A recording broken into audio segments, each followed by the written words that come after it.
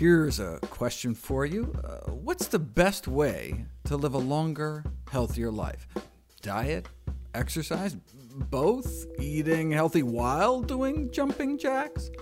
Welcome to the Nutrition Facts Podcast. I'm your host, Dr. Michael Greger, and I'm here to help you answer that question. We have tremendous power over our health, destiny, and longevity. The vast majority of premature death and disability is preventable with a healthy enough diet and lifestyle. And I'm here to bring you the latest peer-reviewed research to give you the tools to put it into practice. In my book, How Not to Die, I center my recommendations around a daily dozen checklist of all the healthiest of healthy foods I try to fit into my daily routine. Here's the system I developed to help make sense of it all. In my book, How Not to Die, I suggest we try to center our diets around whole plant foods, but some plants are healthier than others. For example, you can apparently live extended periods eating practically nothing but white potatoes. That would, by definition, be a whole food plant-based diet, but not a very healthy one. All plant foods are not created equal. The more I researched over the years, the more I've come to realize that healthy foods are not necessarily interchangeable. Some foods and food groups have special nutrients not found in abundance elsewhere. For example, sulforaphane, the amazing liver enzyme detox-boosting compound, is derived nearly exclusively from cruciferous vegetables. You could eat tons of other kinds of greens and vegetables on a given day and get no appreciable sulforaphane if you didn't eat something cruciferous. It's the same with flax seeds and the anti-cancer lignan compounds. Flax may average 100 times more lignans than other foods. And mushrooms aren't even plants at all. They belong to an entirely different biological classification and may contain nutrients like ergothioneine, not made anywhere in the plant kingdom. So technically, maybe I should be referring to a whole food plant and fungus-based diet, but that just sounds kind of gross. It seems like every time I come home from the medical library buzzing with some exciting new data, my family rolls their eyes, sighs, and asks, "What can't we eat now?" Or they'll say, "Wait a second, why does everything seem to have parsley in it all of a sudden," or something. They're very tolerant. As the list of foods I try to fit into my daily diet grew, I made a checklist and had it up on a little dry erase board on the fridge, and we'd make a game out of ticking off the boxes. This evolved into my daily dozen, the checklist of all the things I try to fit into my daily routine. By beans, I mean legumes, which also include split peas, chickpeas, and lentils. While eating a bowl of pea soup or dipping carrots into hummus may not seem like eating beans, it certainly counts. We should try to get 3 servings a day. A serving is defined as a quarter cup of hummus or bean dip, half cup of cooked beans, split peas, lentils, tofu, or tempeh, or a full cup of fresh peas or sprouted lentils. Though peanuts are technically legumes, nutritionally I've grouped them in the nuts category, just as I would shunt green beans, snap peas, and string beans into the other vegetables category. A serving of berries is a half cup fresh or frozen, or quarter cup of dried. While biologically speaking, avocados, bananas, and even watermelons are technically berries, I'm using the colloquial term for any small edible fruit, which is why I include kumquats and grapes, and raisins, as well as fruits that are typically thought of as berries, but actually technically aren't, such as blackberries, cherries, mulberries, raspberries, and strawberries. For other fruits, a serving is a medium-sized fruit, a cup of cut-up fruit, or a quarter cup of dried fruit. Again, I'm using the colloquial rather than the botanical definition, so I place tomatoes in the other vegetables group. Common cruciferous vegetables include broccoli, cabbage, collards, and kale. I recommend at least 1 serving a day, typically a half cup, and at least 2 additional servings of greens a day, cruciferous or otherwise. Serving sizes for other greens and vegetables are a cup for raw leafy vegetables, a half cup for other raw or cooked non-leafy vegetables, and a quarter cup for dried mushrooms. Everyone should try to incorporate 1 tablespoon of ground flax seeds into their daily diet, in addition to a serving of nuts or other seeds. A quarter cup of nuts is considered a serving, or 2 tablespoons of nut or seed butters, including peanut butter. Chestnuts and coconuts, though, don't nutritionally count as nuts. I also recommend 1/4 teaspoon a day of the spice turmeric, along with any other salt-free herbs and spices you may enjoy. A serving of whole grains can be considered a half cup of hot cereal, such as oatmeal, cooked whole grains, or so-called pseudo-grains like amaranth, buckwheat, and quinoa, or a half cup of cooked pasta or corn kernels, a cup of ready-to-eat cold cereal, 1 tortilla or slice of bread, half a bagel or English muffin, or 3 cups of air-popped popcorn. The serving size in the beverage category is 1 glass, 12 ounces, and the recommended 5 glasses a day is in addition to the water you get naturally from the foods in your diet. Finally, I advise 1 daily serving of exercise, which can be split up over the day. I recommend 90 minutes of moderate-intensity activity each day, such as brisk 4 miles per hour walking, or 40 minutes of vigorous activity, such as jogging or active sports, each day. This may all sound like a lot of boxes to check, but it's easy to knock off a bunch at a time. One simple peanut butter banana sandwich, and you just checked off 4 boxes. Or imagine sitting down to a big salad: 2 cups of spinach, a handful of arugula, a handful of walnuts, a half cup of chickpeas, a half cup of red bell pepper, and a small tomato. You just knocked out 7 boxes in one dish. Sprinkle on your flax, add a handful of goji berries, and enjoy it with a glass of water and fruit for dessert, and you just wiped out nearly half your daily check boxes in a single meal. And then if you just ate it on your treadmill— just kidding. Do I check off each glass of water I drink? No. In fact, I don't even use the checklist anymore. I just used it initially as a tool to get me into a routine. Whenever I was sitting down to a meal, I would ask myself, could I add greens to this? Could I add beans to this? I always have an open can of beans in the fridge. Can I sprinkle on some flax or pumpkin seeds, or maybe some dried fruit? The checklist just got me into the habit of thinking, how can I make this meal even healthier? I also found the checklist help with grocery shopping. Although I always keep bags of frozen berries and greens in the freezer, if I'm at the store and want to buy fresh produce for the week, it helps me figure out how much kale or blueberries I need. The checklist also helps me picture what a meal might look like. Looking over the checklist, you'll see that there are 3 servings each of beans, fruits, and whole grains, and about twice as many vegetables in total than any other component. So glancing at my plate, I can imagine 1/4 of it filled with grains, 1/4 with legumes, and a half of the plate filled with vegetables, along with maybe a side salad and fruit for dessert. I happen to like 1-bowl meals where everything's mixed together, but the checklist still helps me to visualize. Instead of a big bowl of spaghetti with some veggies and lentils on top, I think of a big bowl of vegetables with some pasta and lentils mixed in. Instead of a big plate of quinoa with some stir-fried vegetables on top, I picture a meal that's mostly vegetables, and oh look, there's some quinoa and beans in there too.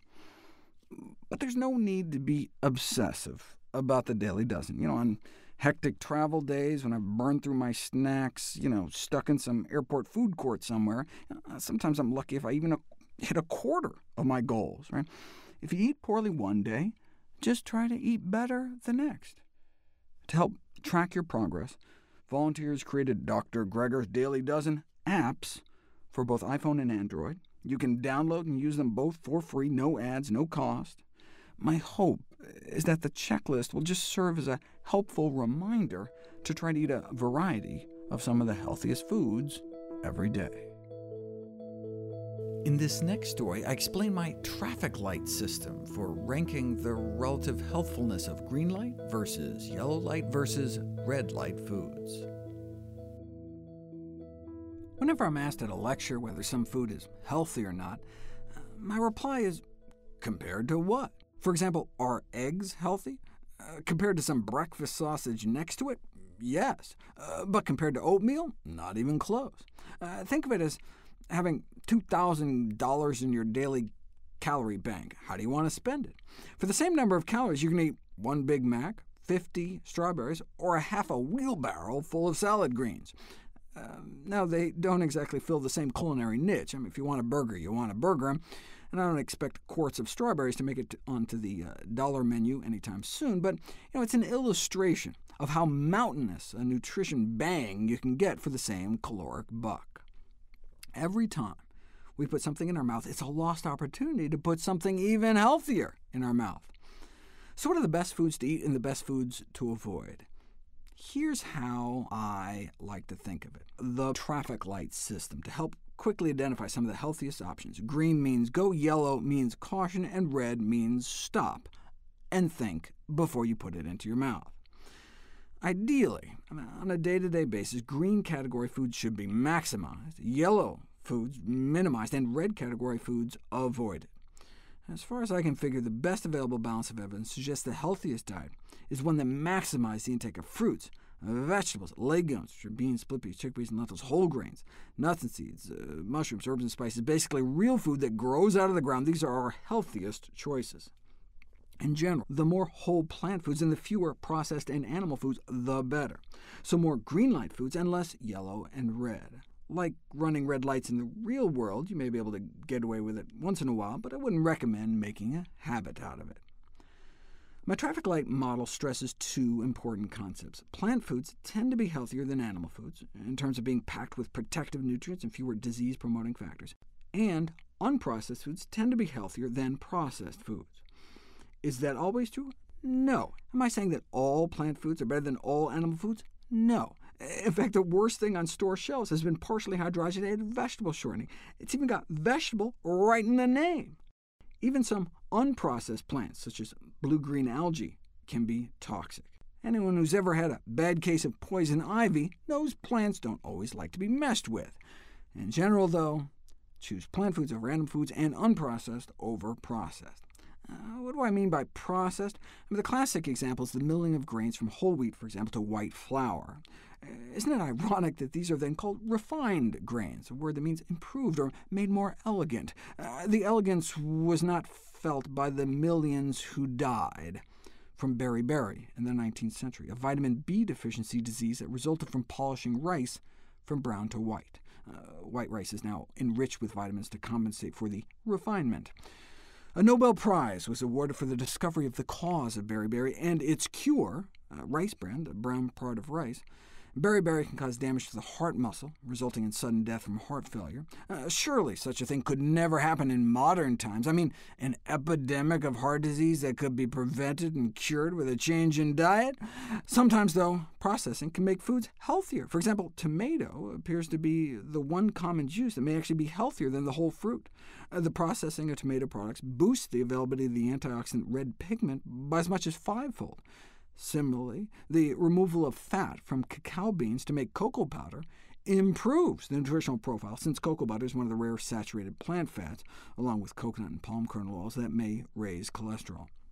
So, for the purposes of the traffic light model, I like to think of unprocessed as nothing bad added, nothing good taken away. So in the above example, tomato juice could be thought of as relatively unprocessed, since even much of the fiber is retained, unless salt is added, which would make it a processed food in my book, and bump it out of the green zone. Similarly, I would consider chocolate processed, since they add sugar, but cocoa powder not. The limited role I see for yellow light foods in a healthy diet is to promote the consumption of green light foods. They can be the spoonful of sugar that makes the medicine go down. So if the only way I can get a patient to eat oatmeal in the morning is to make it creamy with almond milk, then tell them to add almond milk. The same could be said for red light foods.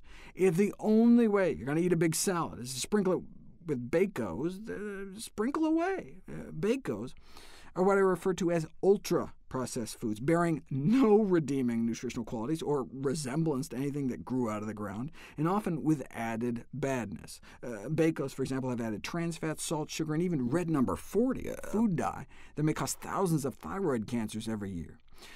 As a red light food, it should ideally be avoided. But if the alternative to your big spinach salad with Bakos is KFC, then it's better to sprinkle. The same goes for real bacon bits. I realize some people have religious or ethical objections to even trivial amounts of animal products. Growing up Jewish next to the largest pig factory west of the Mississippi, I can relate to both sentiments. But from a human health standpoint, when it comes to animal products and processed foods, it's the overall diet that matters. For example, without hot sauce, my intake of dark green leafy vegetables would plummet. Yeah, I could try making my own from scratch, but for the time being, the green ends justify the red means.